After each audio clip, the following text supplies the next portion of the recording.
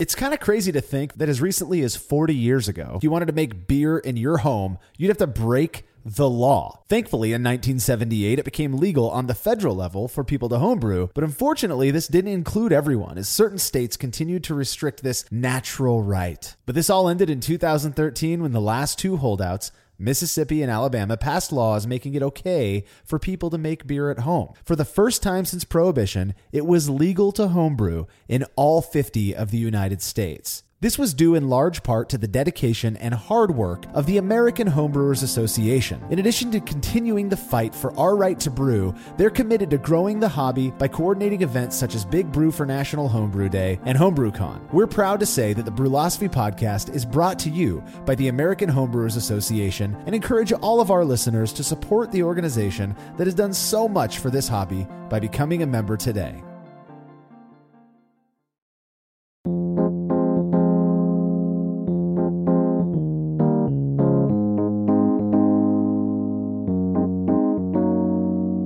Whether brewing with extract or all grain, there are a few rules every new brewer is told they must abide by in order to produce a beer that's not chock full of nasty flavors. From recipe kit instructions to advice spun as mandate on internet forums, one such rule promises that, if broken, your beer will taste disgustingly of cooked corn. Ugh.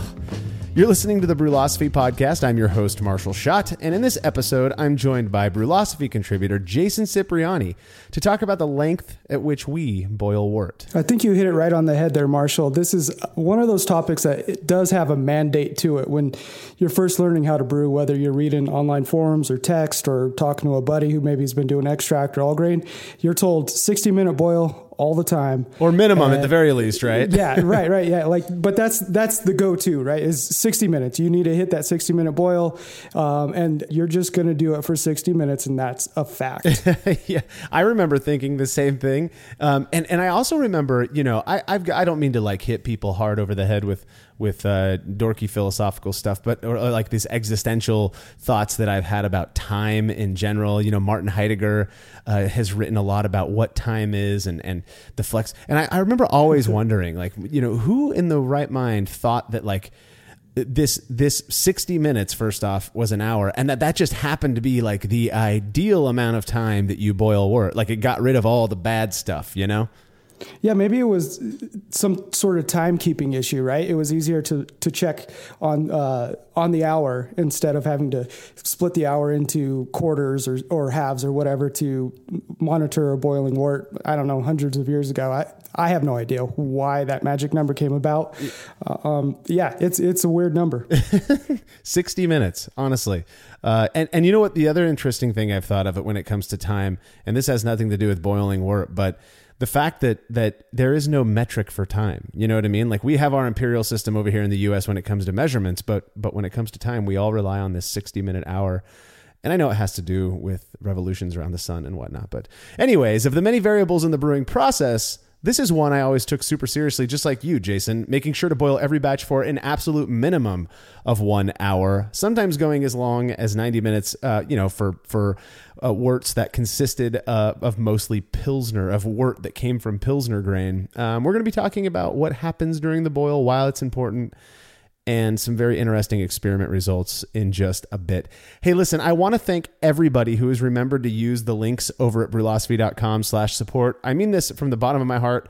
It helps us out immensely. Every penny from that helps us to continue bringing you this show and all the stuff we do over at the website. If you are looking for a way to support us really easily, head over to brewlosophy.com/support. There's a whole list of links you can use when you do your shopping online.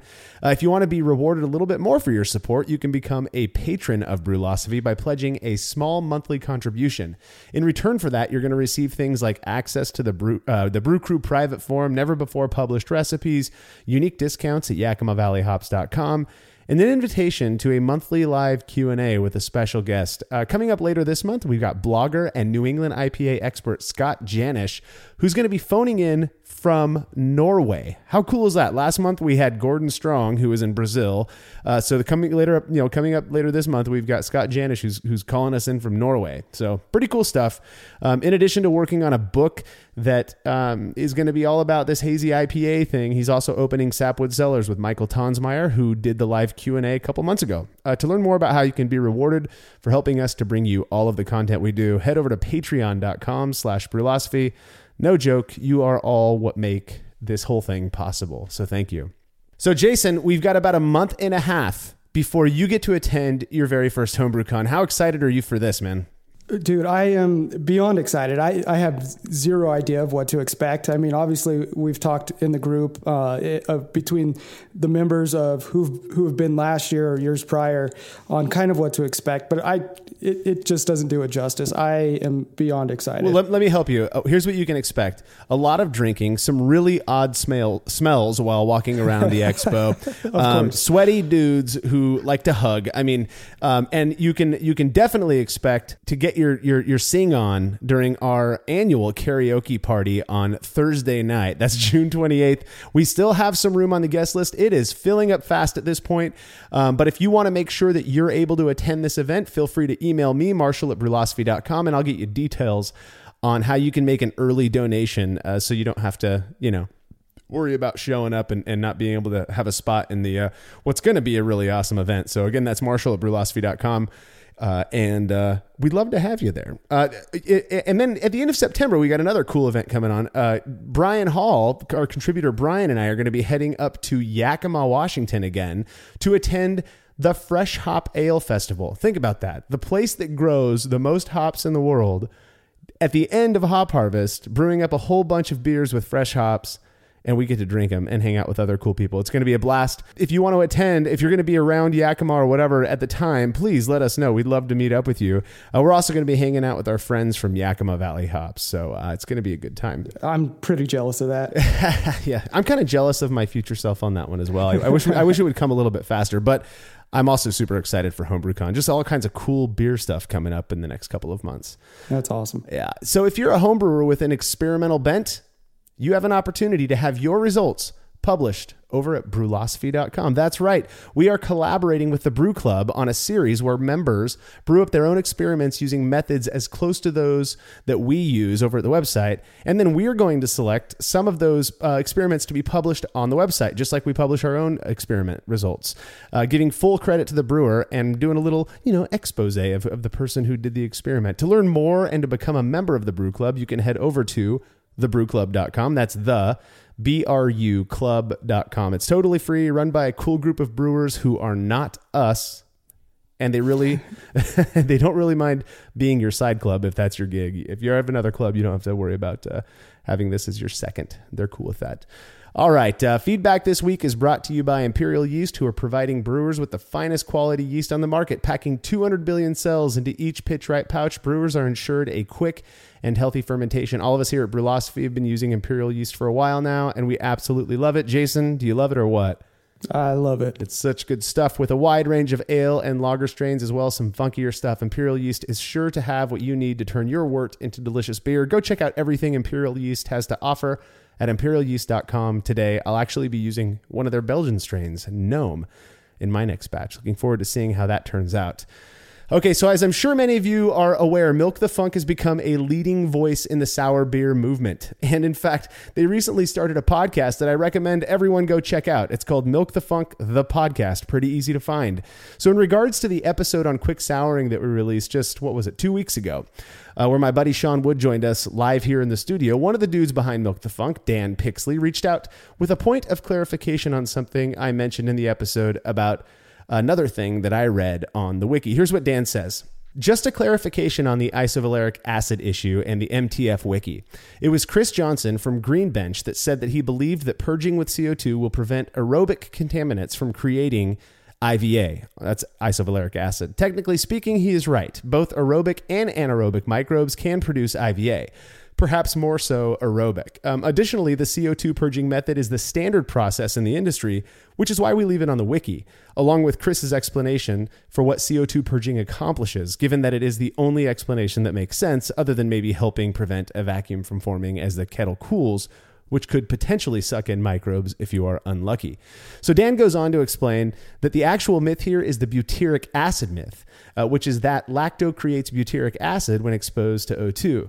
That's just biologically incorrect, he says. I don't have any good sources on where this myth originates from, but I think it originates from slow kettle souring processes as well as using grain or sour mashing. As methods for wort souring slowly moved to pure cultures, the CO2 process and belief that it helps prevent butyric acid kind of came along with it.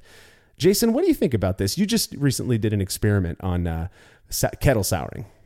So I think it's both, actually. The myth of the butyric acid as well as the IVA that kind of led to the genesis of coming up with that experiment we did a couple weeks ago, where I tested a purged keg with fresh wort in it being kettle soured, as well as another keg that was wide open with a piece of foil on top of it to keep debris out. And, I had always heard that if I was to do that, just leave oxygen freely flowing in there, I would have all kinds of bad off smells and flavors. And there'd be a lot of funky stuff going on with it. You and me both. Yeah, I've heard the same thing. And while you could go on, brewlosophy.com and look up the experiment, at the end of the day, I had 2 identical beers. There may have been a weird smell during the boil of the O2 batch, but there was no difference once they were carved and fermented out and, ready to serve and were actually coming out of the tap. Yeah, totally. Super interesting results on that one. I like I said in that episode, the reason I wanted Sean and Malcolm on that episode is because I am in no way a sour beer expert. And of all people, Dan Pixley, he knows way more about this stuff than I do. Absolutely. Yeah. And, I really, maybe I didn't try hard enough, but I felt like I tried to make it such that, or to say what I said on that, to not like throw Chris under the bus or anything. But really just to point out that that's one of the places that I've seen referenced a few times as to why, you should put a blanket of CO2 over your wort before you go on to kettle sour, stuff like that. But I don't think that they're necessarily the source of the myth or the rumor as it Oh, were. No. I've seen it all over the place, and I've honestly have yet to see it linked or referenced back to that post. Yeah.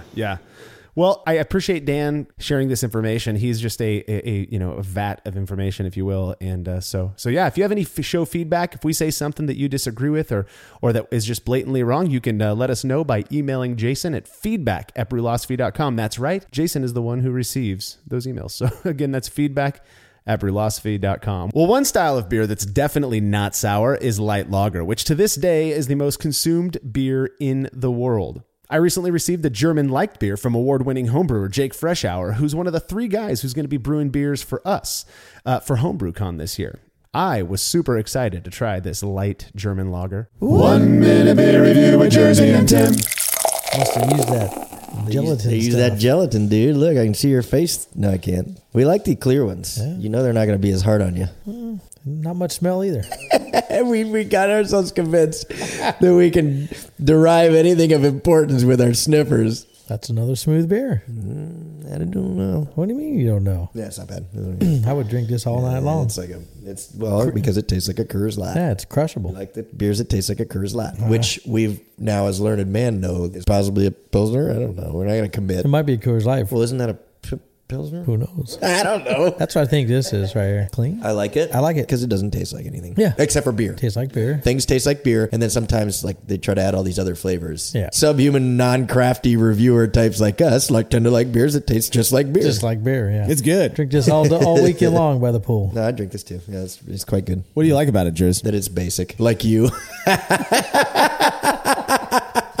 It's just a light drinking beer. We, of course, love all kinds of other genres and flavors. You could shotgun this. Yep. You could do a keg stand with this. Yep. You could drink this while playing cornhole or bags until 2 a.m. Yep. This is a Coors Light. Yeah, it's definitely good. I agree. It's very good. This is a shotgunning, pounding beer, or drinking a can while playing cornhole. This is basically like a German version of a Miller Coors Light. So you guys nailed it. We don't know a lot, but we know our wheelhouse. Well, they pretty much nailed this one. Jake's beer was clean, crisp, light, everything you'd expect from a crushable beer that you could pound, keg stand, and drink while throwing bags. Jake shared that the majority of the grains used in this batch were from Mecca Great Estate Malt, which I've been using a lot lately. Super good stuff. And it was the beer was fantastic. Jason, have you ever had a German Liked beer? I can't recall that I have. So we have access to beers like Bitburger and a lot of the German Pilsners that are out there. My understanding, I had never had one before either that I'm aware of, is this is basically like the light version of a lot of those popular German Pilsners that we kind of do have access to over here in the States. Okay. I'll tell you what, Jake's version was absolutely crushable, drinkable, clean. There was nothing wrong with it. So I was stoked that he sent it in. I'm trying to plan out a light German lager, or a German liked beer. I was looking at his recipe and comparing it to what I would do for something like an American light lager. And really what it seems to boil down to is a slight difference in the type of hops you use and a little bit of a difference maybe in the yeast. Really, that's it. Yeah. I mean, yeah, if you think about it, they're both, maybe a little bit more adjunct in the American light lager is another thing. But anyways, thanks to Jake for sending that in. If you want to have a beer that you made or any other fermented beverage that you brewed up reviewed by Jersey and Tim, you can email me, marshall@brewlosophy.com, and I will get you all set up. Hang tight. We're going to be back right after these brief messages.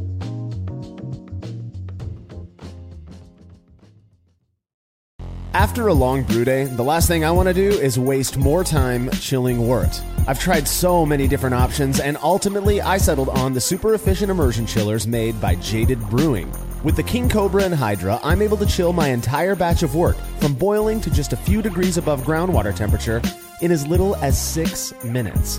If an immersion chiller is right for your brewery, then do yourself a favor and check out all of the rad options Jaded Brewing has to offer at jadedbrewing.com, and be sure to let them know Brewlosophy sent you.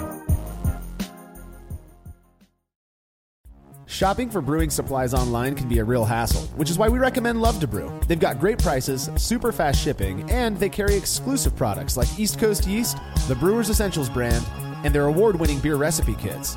They're also the only place you can pick up your very own Brewlosophy recipe kit.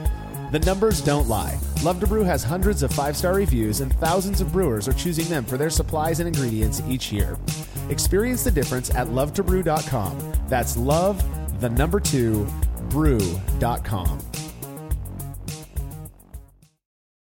As every brewer knows, the best beer requires the best hops, which Yakima Valley Hops provides fresh from the source to brewers around the world, carrying everything from classics like Cascade to modern favorites like Galaxy and Mosaic, as well as other ingredients and gear. Yakima Valley Hops has it all. And don't forget to check out their new podcast, The Late Edition, where the YVH crew goes into depth on our favorite plant with industry experts. Head over to YakimaValleyHops.com now to see all they have to offer, and subscribe to The Late Edition wherever it is you listen to podcasts. When dumping wort-soaked grain in leftover low-gravity wort while cleaning up after a brew day, did you ever wonder what your true efficiency would be if that wort made its way to the kettle instead? Using the brew bag, a fabric filter for all mash tuns and brewing methods, allows you to capture every last drop of wort. Not only does this increase kettle efficiency, it lowers your grain bill, which saves you money. Throwing wort in the trash is like dumping a 12-pack down the drain and just doesn't make sense.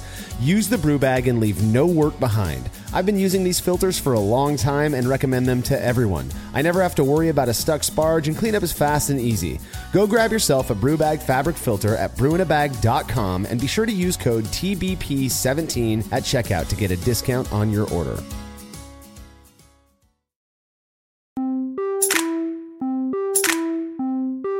The length at which one boils their wort is one of those variables in brewing that seem to go largely unquestioned, at least as far as I can remember. If you weren't boiling for 60 minutes, you were boiling longer, certainly not shorter. I'm curious what we know about this rule, like how it came about. As far as I can tell, it's a mystery. I did quite a bit of research and I found multiple references to boiling wort, and, some places years ago, and still to some extent some breweries in Germany still do this, where they would actually boil in the mash tun, but there was never any real defined rule or time frame to actually setting the boil length, or even why they started boiling to 60 minutes in the first place. Yeah, it's not like somebody was like, hey, we figured out boiling, let's write that down and start the rule book of brewing. I did the same thing. I spent a good hour just looking for the source of why we boil for 60 minutes. The best I could find, and we'll see if this is aligned with this. And by the way, if somebody out there is listening going, duh, these guys should should know the history of boiling wort. Here's the source. Please send it to us. This is something that I'm seriously curious about. The best I could find was that boiling likely, became a thing just as a way to kill off microbes. And I'm not even sure the folks who were doing this, who first started boiling, knew exactly what microbes were. Just that when the wort got really hot and started bubbling, that their beers didn't end up tasting sour. Yeah. Maybe they made some really bad batches of hooch or something, and decided let's try to boil it and or who knows? I mean, we could go down a rabbit hole on this alone on how they ended up boiling it. Yeah, right? A speculative rabbit hole that would likely end nowhere. Another possible theory maybe is it was something born out of decoction, right? Which isn't the same as boiling your wort, but perhaps they were messing around with decoction, and which is taking a portion of the grain from your mash, taking it out, heating it up to boil, adding it back to your mash to bring up the temperature of your mash, and kind of doing a step mash that way. And maybe they were playing around with it and realized, hey, if we boil the whole volume of wort, this tastes a little bit better than it does when we don't do that. Yeah. I mean, I was wondering about the whole, what came first, decoction or the boil type of thing. And it sort of makes sense that maybe decoction was more heavily used because why weren't they just running off the wort and boiling it beforehand? But anyways, the history of boiling wort is elusive, and it's getting away from us. So if you do know about that, please let us know. But there are some things that happen when we boil the wort that have become very important to modern homebrewers. Yeah, and I think the big one, which we've already touched on, is it's killing all kinds of bad microbes and anything that could cause the wort to go sour or spoil throughout the fermentation process. You want to get it up, 180 degrees Fahrenheit, 82 degrees Celsius, I think, in order to kill off everything it doesn't really matter how long, but just for a couple minutes, just to make sure everything's killed off. Yeah, right. And that was another thing about the history of the whole thing. I was thinking man, if it only takes getting it to 180 degrees Fahrenheit, 82 Celsius, to kill off the microbes, it totally makes sense that somebody would have just left it there and you got to take the kids to school or whatever, and the wort started boiling anyways. But it definitely it kills off those beer spoilage microbes.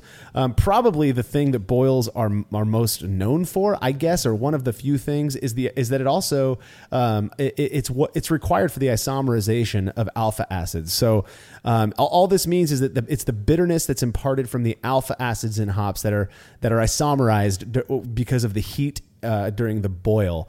And this is where we get the whole idea of the bittering addition being at 60 minutes, because the longer those hops are in the boiling wort, the more isomerization occurs. Flavor additions being around 30.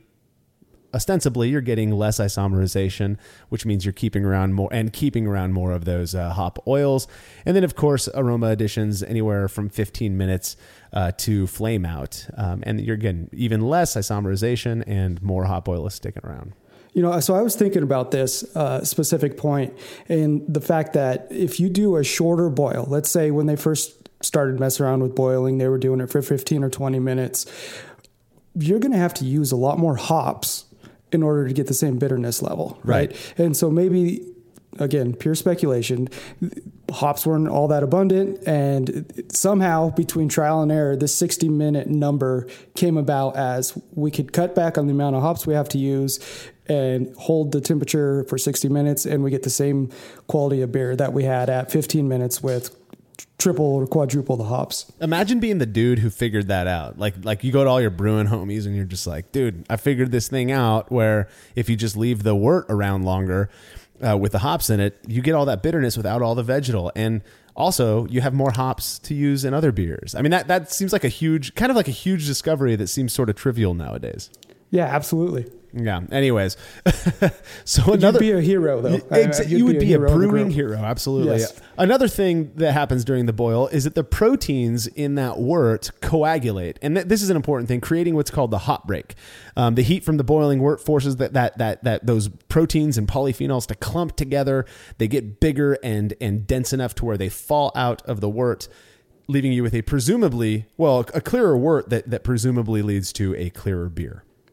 Yeah, the hop break was always something, especially when I first started all grain, was something I struggled with. I never paid attention when it was coming at first, the very first few batches, and stuff would just be running over. It causes huge mess. But yep, it's definitely a big part of it, boiling, and you definitely want to have a nice big hot break. A nice solid hot break. One way to save your, not only save your counters, your stove or your burner, but also potentially the relationship with your significant other, is to use Firm Cap S, which I'm a big fan of. And it works good. I use half the recommended amount in all of my boils, and I haven't had a boil over in years. So when I switched to Grainfather and started brewing inside, Jake Houlihan right away recommended you need to get that, and so I picked it up, and it changed everything about my approach to the hot break. I put my drops in, walk away, and don't have to worry about it. The stuff is magical. I used to think that it was made of like unicorn horns and pixie dust, but then I learned it was made of like anti-gas liquid. It's basically simethicone. It's the stuff you give your kids. That does not sound, oh yeah, I used to give my kids that stuff, but it doesn't sound cool at all. No, not nearly as cool as unicorns. So yeah. Another reason for the boil, or another thing that happens during the boil, is that you get the wort concentrates due to evaporation of the water. It's just like boiling any other liquid. Water is going to evaporate off, which is going to condense that wort a little bit more. Yeah, and this is a good way also of adjusting your volume or your gravity while you're brewing. You're able to take measurements, and if you're going to be short on gravity but a little high on volume, you can boil for a little bit longer and try to balance that number out. Right. I think the only thing with that in terms of the boil is making sure that if indeed that it is true that the amount of time hops spend in boiling wort is going to increase that IBU, your bitterness, then you got to pay attention to that. If you've already tossed in a first wort hop addition or a 60-minute hop addition, you decide to extend your boil by half an hour just to increase your OG. It's something to mess around with maybe in your brewing software to see where it's going to potentially land you. I know that we've been learning lately that maybe IBU measurements aren't necessarily as accurate as we've always believed. So Jason, what's another thing boils do for us? So I'm going to be the guy who pronounces words wrong on every episode. I think that's just going to be my shtick for the we podcast. all do it, dude. Yeah. Oh, okay. So Maillard reactions. Maillard. See, anytime I've ever talked about this in homebrew club meetings, it's always been Maillard. And then today I was researching how to pronounce it, and it's Maillard. So you researched how to say Maillard or Maillard? Well, yeah, I wanted to make sure I was doing it right because I didn't want to be the jerk that didn't know how to pronounce it. Well, whatever. People get it. So this is something that what happens is the wort at the bottom of the kettle, it's believed, gets too hot. And what it does, it's called a browning reaction, is another way to reference it. It actually has to do with the sugars in the interaction and darkening the colors of the wort, as well as not leaving a caramely extra flavor in the wort itself, but more of a toasty roasted flavor. Right. So I don't know. What do you think? Is this something that we need to worry about with our small gas setups and now more electrical setups? This is one of those things that I think is very questionable. I've seen, I've engaged in a few, not terribly contentious conversations about whether Maillard reactions actually happen or not. The issue is that the lowest temperature for a Maillard reaction to actually occur is like 285 degrees Fahrenheit, right? So 140 degrees Celsius. That's quite a bit more than boiling point. And anybody who has a thermometer on their kettle knows that once your wort starts to boil, it's not really getting much hotter than that. Like I use big burners, and that wort's not getting much hotter than that. So the argument that I've heard, and I'm not necessarily sure how valid this is, when it comes to Maillard reactions, is that wort that is right at the bottom of the kettle. So what's closest to that flame, or I guess for electric brewers, it would be whatever's closest to the element. That has a potential, because it is very hot down there, of having, of going through this Maillard reaction, converting into those sugars kind of browning, like you said, and contributing kind of a toasty character. I'm just not sure I've ever experienced that, and I'm not sure that the wort is in. That wort is moving around like crazy. I'm just not convinced that it's actually happening. It's definitely not caramelization. A lot of people use that term wrongly. Caramelization only occurs for maltose especially, it only occurs at 356 degrees Fahrenheit. That's about 180 degrees Celsius. It's highly unlikely we're getting any caramelization during the boiling process. So, this whole thing with Maillard reactions, I'm not totally convinced it's actually happening. I'm not necessarily sure how we can design an experiment to test it out. But I've done some pretty vigorous boils, and I've not noticed much of a darkening of my wort or anything like that. So, yeah, I'm right there with you.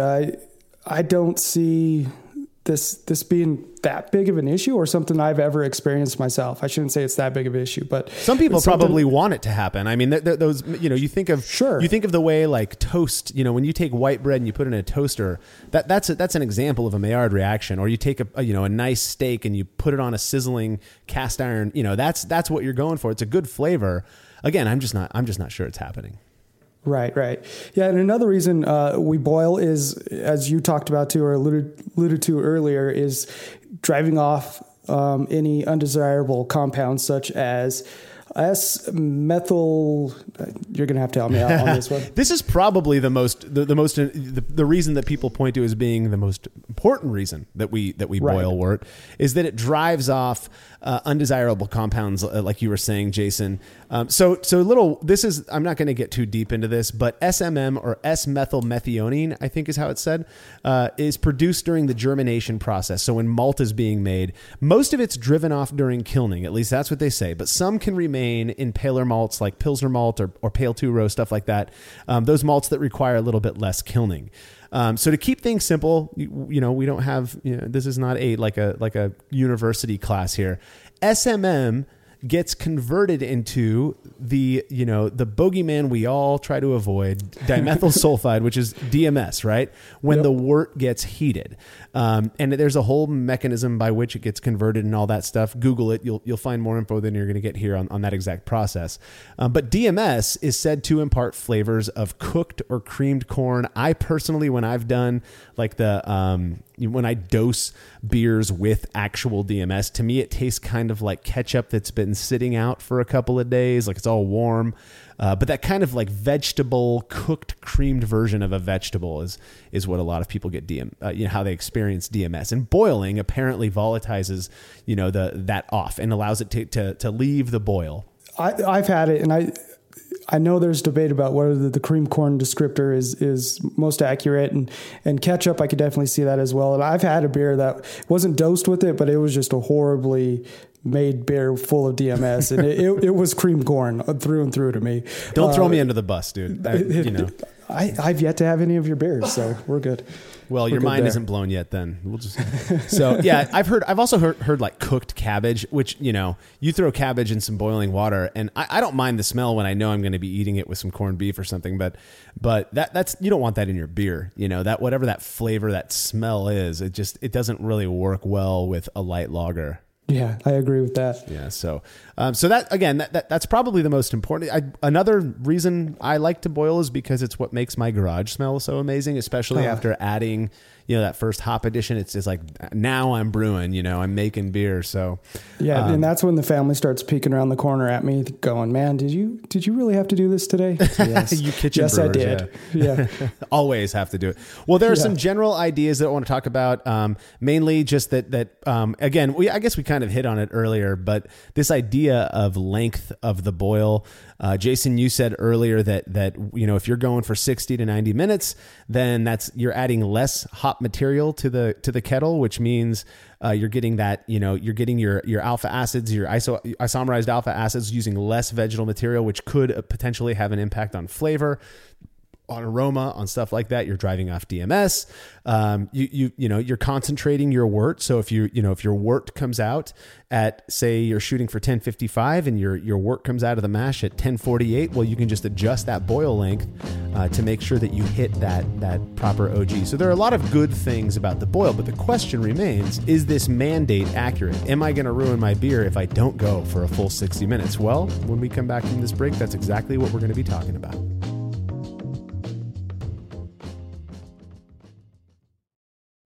Family-owned Atlantic Brew Supply is the largest homebrew shop in the Southeast. No gimmicks, no multinational corporate overlords, and no BS. They offer exclusive malts, yeast, and more from local artisans, as well as award-winning recipe kits. They also sell professional brewing gear and cask equipment from sister companies ABS Commercial and Cask Supply. Most ingredients are available by the ounce, plus Atlantic Brew Supply has an on-site calculator to help you craft your best brew. Orders are processed same day, and 2-day shipping is guaranteed for East Coast customers. Get 15% off your first order using promo code BREWPOD. That's BRUPOD at AtlanticBrewSupply.com.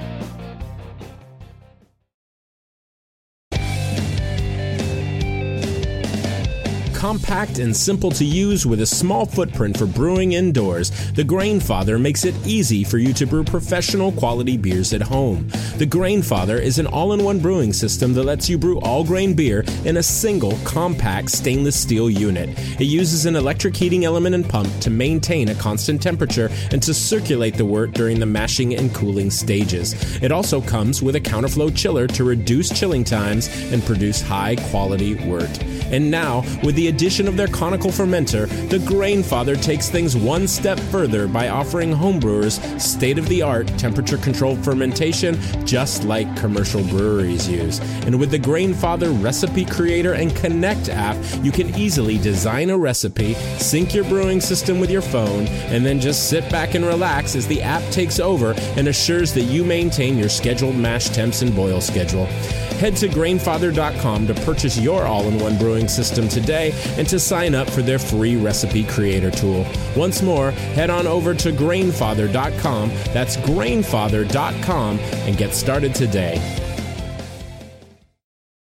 Founded in 1978 by brewing pioneer Charlie Papazian, the American Homebrewers Association is a division of the Brewers Association focused specifically on protecting and promoting the hobby of homebrewing. In addition to their work lobbying for the rights of homebrewers across the country, they're also the primary sponsor of Brewlosophy.com. By joining the AHA, not only are you supporting their cause, but you get a ton of benefits as well. Discounts at breweries across the U.S., early access to tickets for events like the Great American Beer Festival, and you get to attend HomebrewCon, the world's biggest gathering of homebrewers. Head over to Brewlosophy.com/AHA now to sign up to become a member.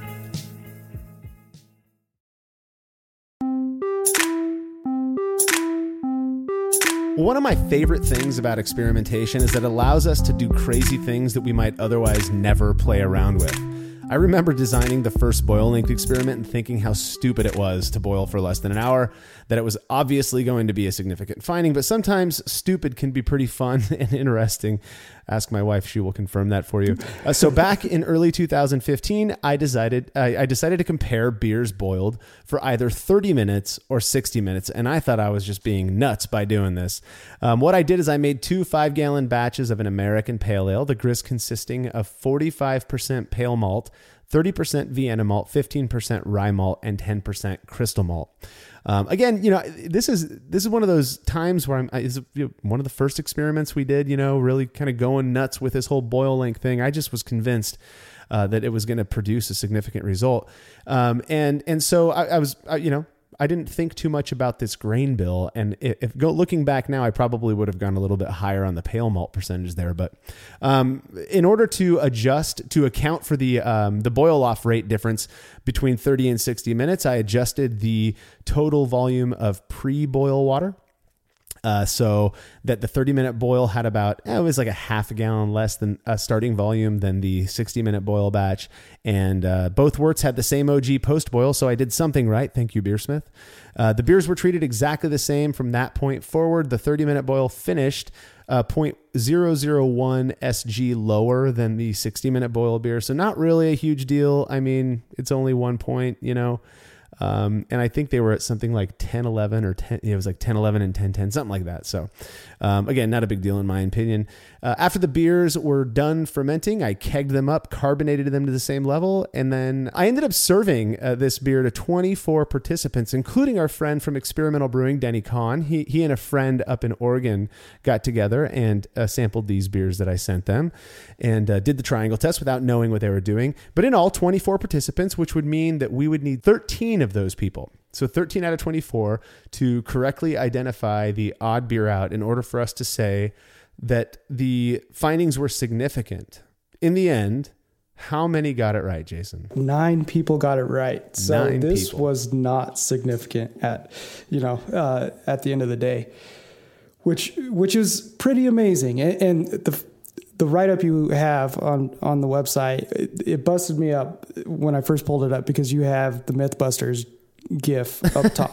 and by the time you get to the bottom, you're like, yeah, okay, that's definitely warranted here, because I can imagine back in 2015, before stuff like this was really starting to take hold and testing out different aspects of brewing, and a boil length of 30 minutes should have been something that was significantly different. It should have been like drinking the water out of a can of corn. Like that's how I was thinking of it. Right. And but honestly, this is one of those cases where, like, when I poured the beers for myself, at first I told myself, like, oh, I can taste the difference. I know that this one was boiled for 30 minutes and it tastes corny or whatever. But as soon as they were served to me in opaque cups, and I was blind to which one was which, they were identical. And I'm talking like there was nothing different between these beers. Neither I nor any of the tasters noted any characteristics suggestive of DMS or any other off flavors. It was especially at the time. Nowadays, I can talk about boil length. Anyone who follows brewlosophy.com knows about our short and shoddy series and whatnot. But this, at the time, 2015, it was kind of, it was a big eye opener for me.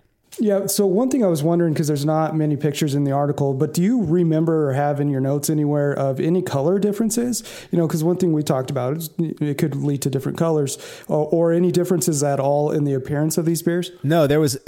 So throughout the process, there was zero difference in appearance between the beers. And I remember, when those beers were finished and in the glass, I would hold them up to the light and I'd start looking, saying, okay, well, one looks darker than the other. But then they would flip back and forth based on the position of the light bulb on the ceiling. Right. Yeah. The beers just did not look that different to me. And they certainly didn't taste any different. So, this is another one that really kind of just got me scratching my head, wondering, how little do I actually know about this whole brewing thing? Well, as it turns out. Well, after publishing these results, people were quick to point out the lack of a difference was likely due to my use of pale and Vienna malts rather than Pilsner malt, which makes sense. I thought the same thing. I just didn't expect this result to come back non-significant. So I designed another experiment to test that claim out. So for the second experiment, it looks like you brewed a Kolsch. You did 2 different batches. Instead of doing the 60 and 30 minute, you went with one 5.5 gallon batch boiled for 90 minutes and another 5.5 gallon batch boiled for 30 minutes. Yep. Otherwise, they were treated identical.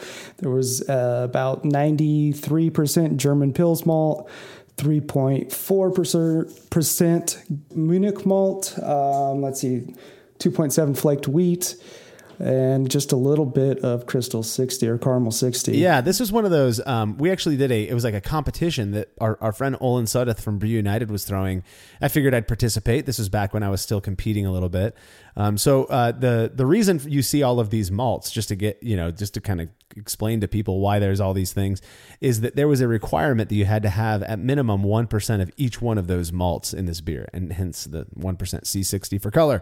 But yeah, 93% Pilsner malt. There was no one on earth at the time, in my opinion, that I had ever talked to at the very least, who would have expected a 30-minute boiled, 93% grist Kolsch to come back not tasting, of DMS. So, like you said, the beers were treated identically with the exception of the boil length. And again, I had to adjust those pre-boil volumes of water just to make sure that I hit the same OGs. They were close.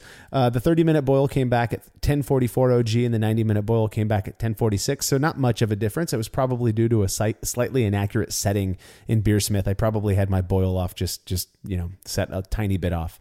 The 30-minute boil, I pitched the same yeast. I let them ferment at the same temperature, all that stuff. The 30-minute boil batch finished at 1007 FG, while the 90-minute boil beer was finished at 1006 FG. So again, they're pretty close enough in my opinion. And then after being kegged and carbonated, I collected data, serving these to 18 participants, which would mean that we would need 10 in order to suggest that these results were significant. And we only had 6. Exactly 1/3 of the participants. That's just like guessing. It is 100% guessing. When you've got 3 options, the chances of you randomly guessing the right one is 1/3, is 6 out of 18. So obviously that indicates that these findings were not significant, corroborating the results from the first experiment. So a little bit of a replication on this one. And myself, I was completely unable to tell these beers apart based on aroma, flavor, or mouthfeel. However, in this one, I did think I noticed somewhat of an appearance difference. The 90-minute boil beer being ever so slightly darker, but not by much, than the 30-minute boil beer.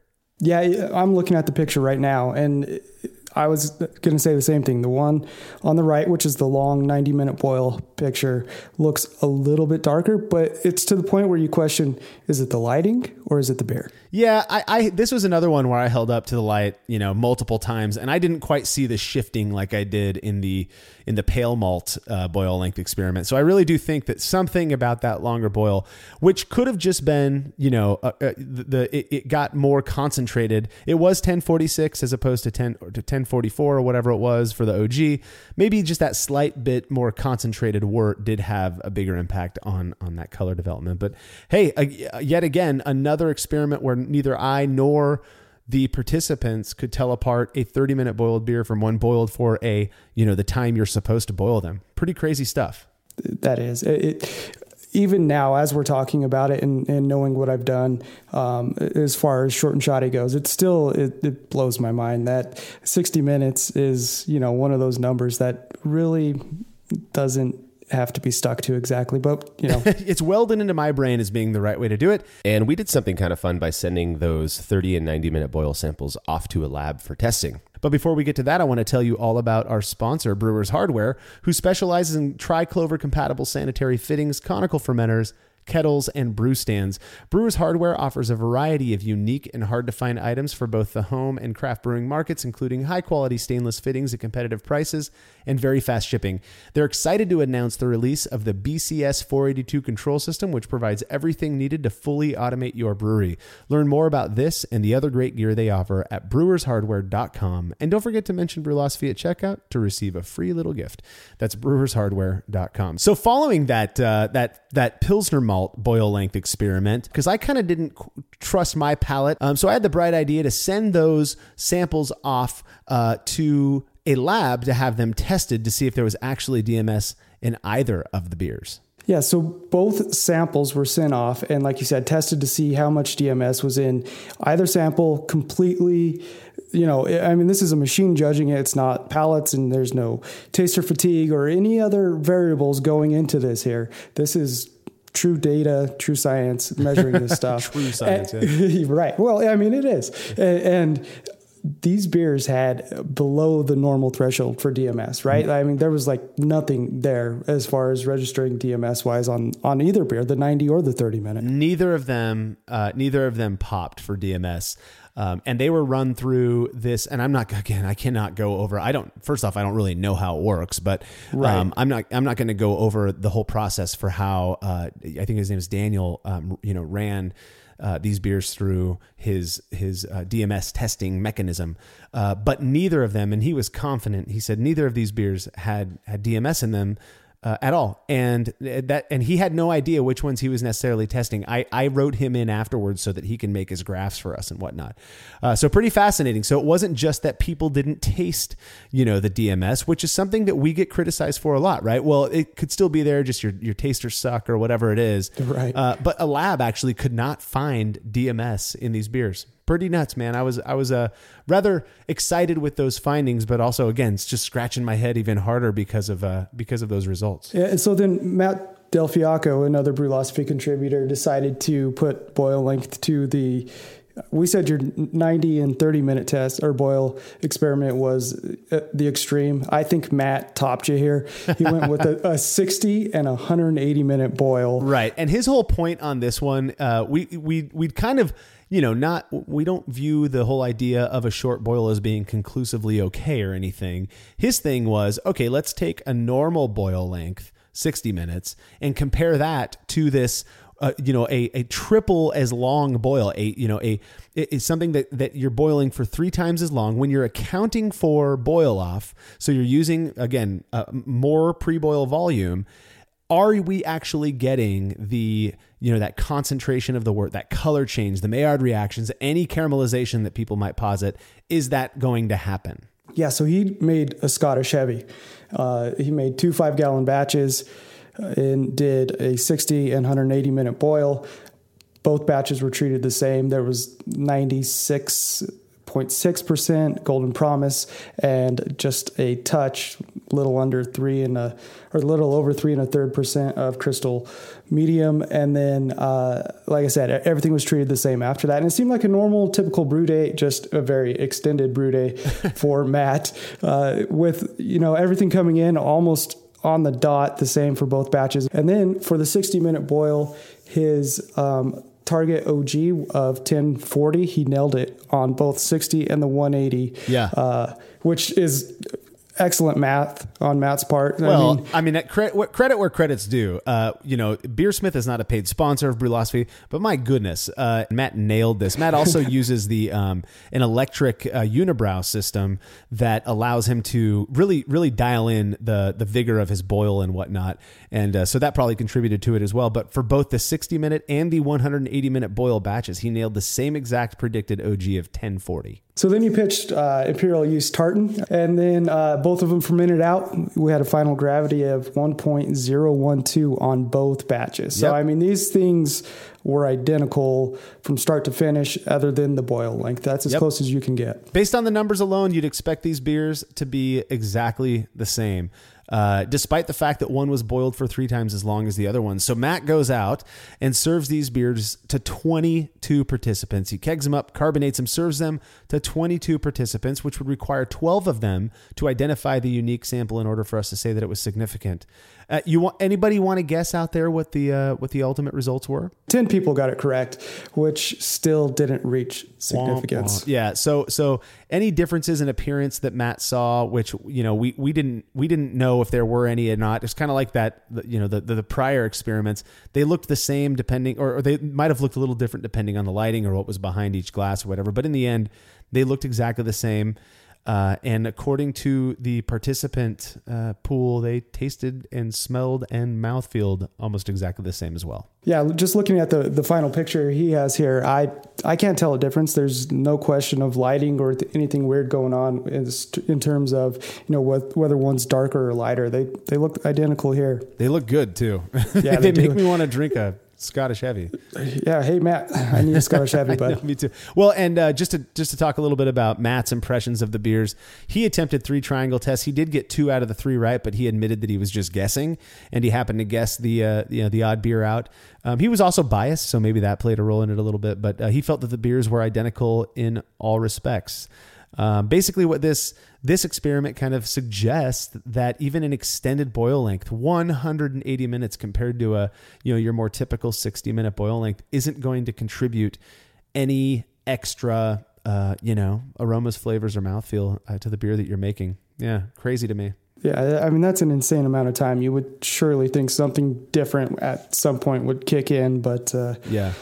It just didn't happen here. Yeah. Well, one thing that was different probably is that his energy bill went up a little bit. Running a 3-hour brow system. Yeah, exactly. It's 120 volt, whatever. It's not gonna sap your power, but 3-hour boils, that's a typical thing for some Scottish beers. You hear about these Scottish breweries doing all that maybe they're condensing their wort down into a syrup and then adding it back in, stuff like that. But it just makes me wonder if it's worth all of the effort. And based on the results of these 3 experiments, it would seem to suggest maybe that they're not. I wonder, Jason, where are you at with your thoughts on boil length these days?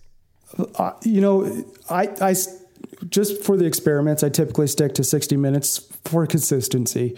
But if I'm brewing on my own, I have no problem taking shortcuts and cutting it down to 30 minutes or 45 minutes, depending on how much time I have to brew for myself. Yeah. I do take into account the amount of hops I have to use. But other than that, look, I'm not stuck to the 60-minute number anymore at all. What about you? Yeah. So boil length, it was the first 2 experiments that I did that really kind of, I guess, are what really motivated me to start this whole short and shoddy series that we do now. Thinking about, well, if mash length isn't said to contribute, if you reduce your mash length, and we'll have a show on that in the future, but if you reduce your mash length, they're not really saying that you're going to get bad flavors from that. You're just not going to get as much conversion. That's usually a big argument from it, whatnot. So that didn't bother me too much. It was always the boil length and maybe something like fermentation temperature.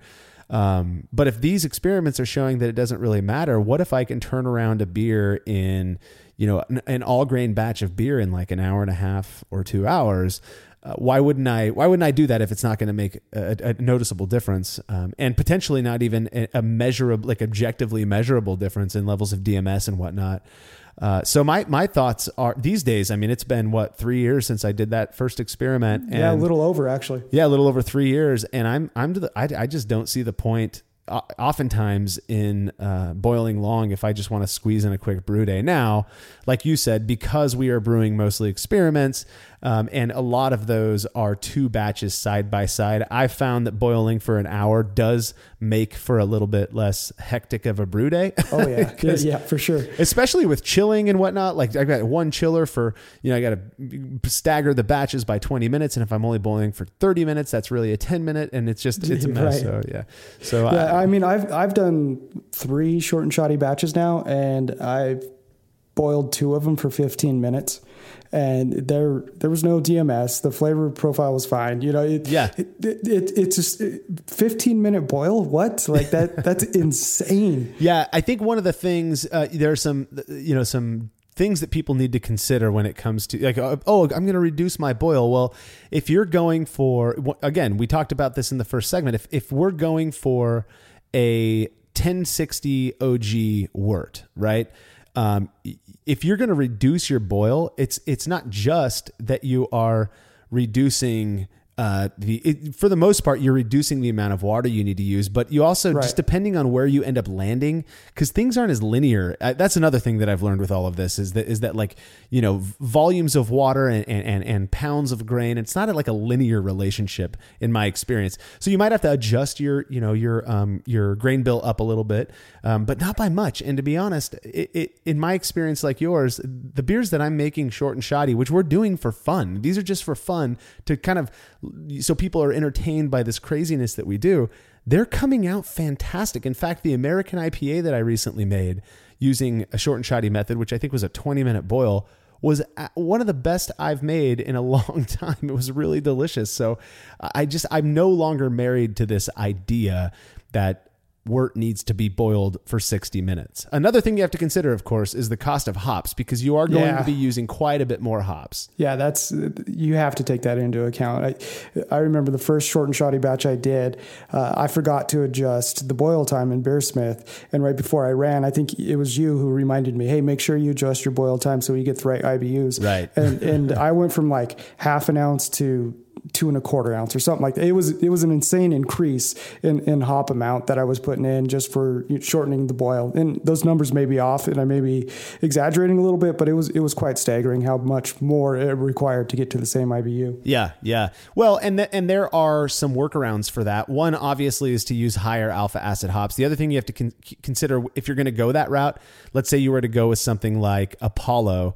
Those are a notably flavorful and aromatic hop, and you're putting those in at a time that is known to retain more of those aromatic hop oils. So you got to be careful of that. If you're making a, for example, like a English mild, you don't want to toss in a 20-minute boil, a whole bunch of Apollo up front for your bittering addition. It's going to contribute some flavor and aroma. But really, for a lot of the beers that we make, as homebrewers, it's a pretty, in my opinion, it's a pretty valid approach. Reduce that boil length, save a little bit of time, gives you more time to have beer with your friends. You know what I mean? I know what you mean. Totally. One question that we got, I feel like it's worth addressing, that we got a lot after all of these experiments was, why do we not need to boil for 60 minutes now when apparently in the past, just based on this mandate, it seems like it really was a big issue. I mean, there's a reason DMS was talked about, so vehemently with when it comes to boil length and whatnot. And the only thing that I could find in my discussions with a couple of maltsters, as well as just kind of poking around on the Googles, is just that maltsters these days know what they're doing. It's the modification of modern malt, the selection of the types of the grains, the barley grains that they're growing and whatnot. It's just not producing the SMM, the levels of SMM that used to be present in the malt that earlier brewers were using. I don't know if you have anything else, Jason. That's all I could find. We keep coming back to that point in a lot of our discussions, and it's the quality of ingredients that we have access to now compared to when these beliefs and these standards were set for how we're supposed to brew beer. And I agree with it 100%. I had actually meant to bring that up earlier in the podcast is, a lot of this could have to do with exactly that. We have better quality grain now.